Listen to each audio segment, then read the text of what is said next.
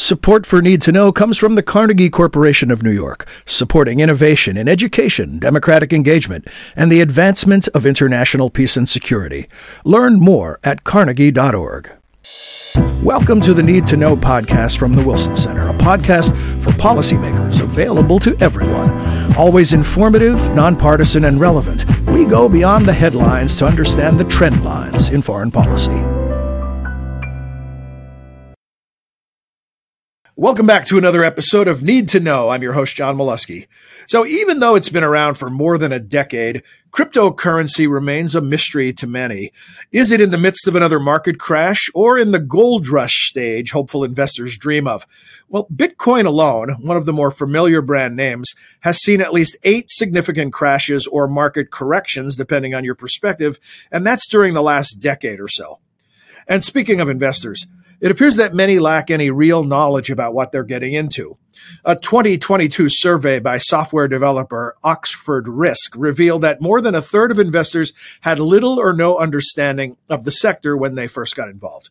So what do lawmakers and individuals need to know about this digital currency?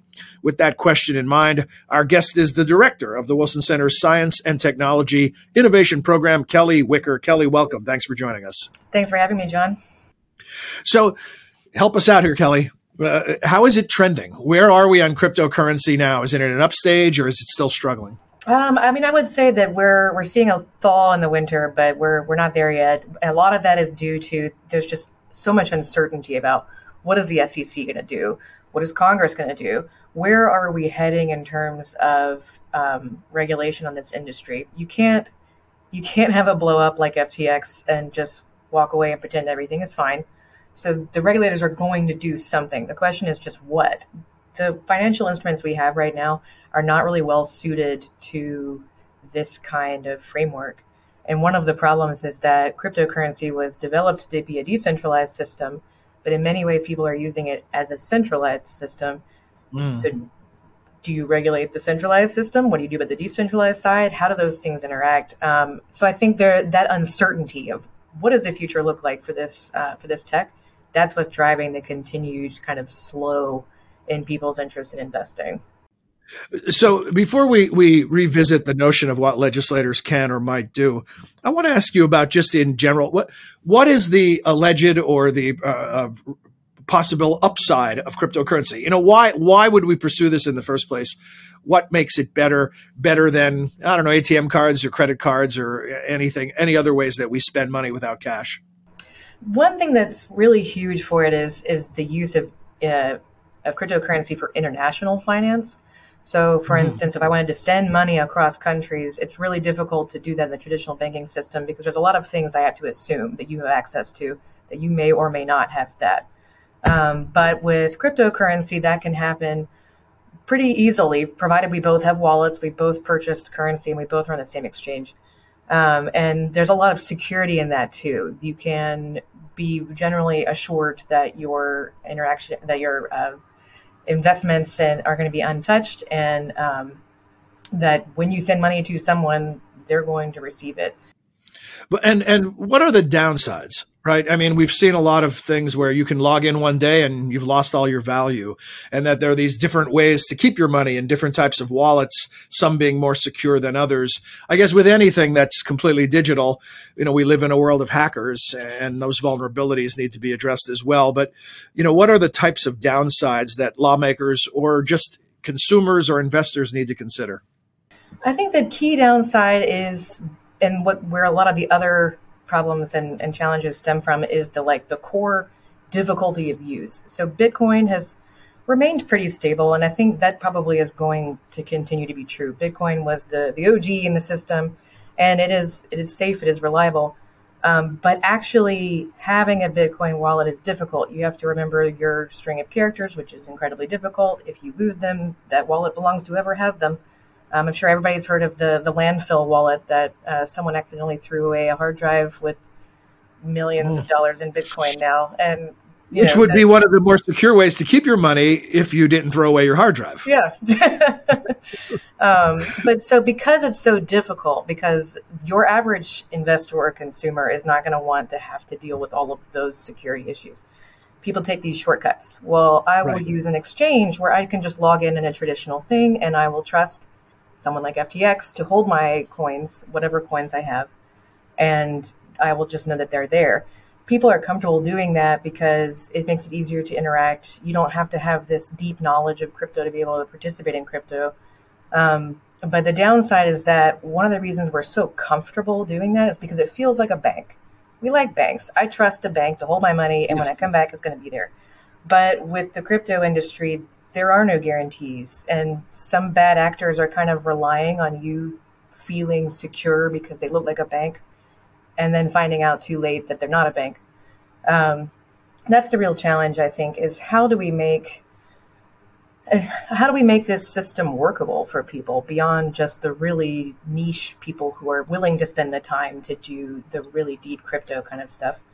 And I think we're going to see this industry normalize. This tech is still really young. I know 10 years in tech we don't usually call that young, but we're still figuring out how crypto works, what we're going to do with it. And part of that process for every tech is that we have a bunch of people gold rush in, super excited. There is some kind of blow up. And then all of the, daily users who weren't really into it, they leave. And then the next phase is we find out, what is it worth doing something with? And I think that's where we're going to be heading next in crypto is, okay, so that was not a good thing to do. What is this good to do with? We did it the wrong way. Now let's try to do it the right way. Right? It seems to be there's when thinking of the downsides, I ran across this article in Forbes from November 2022, and it estimated that Bitcoin uses 119 terawatt hours per year, which is just under the amount used by the entire nation of Norway. So I hadn't anticipated that when I was preparing to speak with you, that there are environmental implications here. It's not just about the security and technology and hardware and software. Yeah, that is a huge part of it for many people. And we've seen some people innovating in this space on that. Another one of the really established crypto exchanges and protocols is Ethereum. And Ethereum was founded to solve that problem. What if we found a way to make this still decentralized and still secure, but take significantly less compute and by virtue of that power to verify? And so I think Ethereum uses something like 95% less power or something. It's dramatic. So there are people who are innovating in this space. So one of the downsides in crypto is everybody has their own coin, which is ridiculous. But as we're seeing this industry kind of come into its adolescence, I think the coins that people are innovating on that are good, that are worthwhile, that are established, and that solve some problems people were worried about, we're going to see those coins continue and become actual sources of value and a backbone of this industry.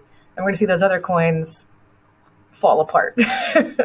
Yeah. And when you say coin, Kellee, just to be clear, you're not talking about an actual physical thing. You're talking about a virtual coin. Talking about a virtual coin. I think completely virtual.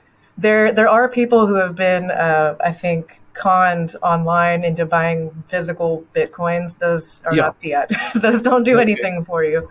Then I'll scrap that ad for those right here. We won't talk about. So moving back to the realm of regulation and public policy, I guess a fundamental question is, are our legislative bodies up to speed enough on the intricacies of this relatively new technology to be prepared to make qualified votes? That's a great question. And I think I would say that there are a lot of really informed staff on the Hill who are doing the Lord's work on this. But there are a lot of people who don't fully really get it. And really, can any of us say we get crypto?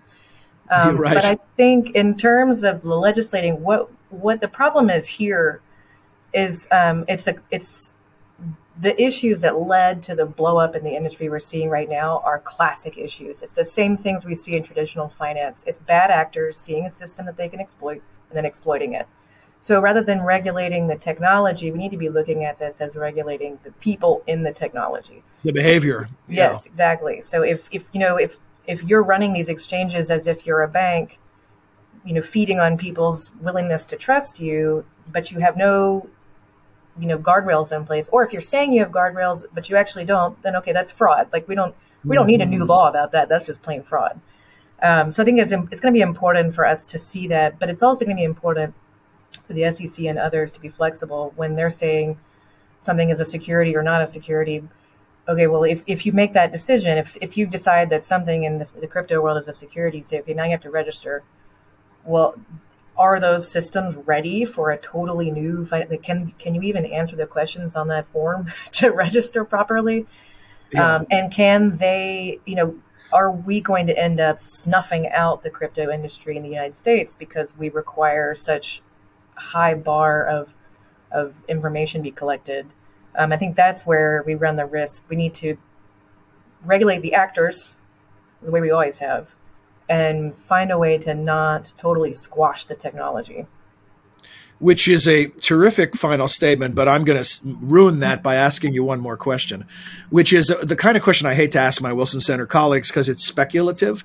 And I know that's not what we try to do. I mean, we look at trend lines, but we don't just shoot from the hip, right? It's all research based. But where is this headed? Do you see this becoming the normal way that we spend money around the globe in the next decade? Or what should our expectations be around cryptocurrency? In my opinion, it will always be a parallel system. I think I said earlier, I think we're entering the adolescence phase of this where we figure out, okay, what is this good for? And that's going to be important. We will find what we should be doing with crypto, but in my opinion, it's never going to replace traditional finance. And I think that's a good thing.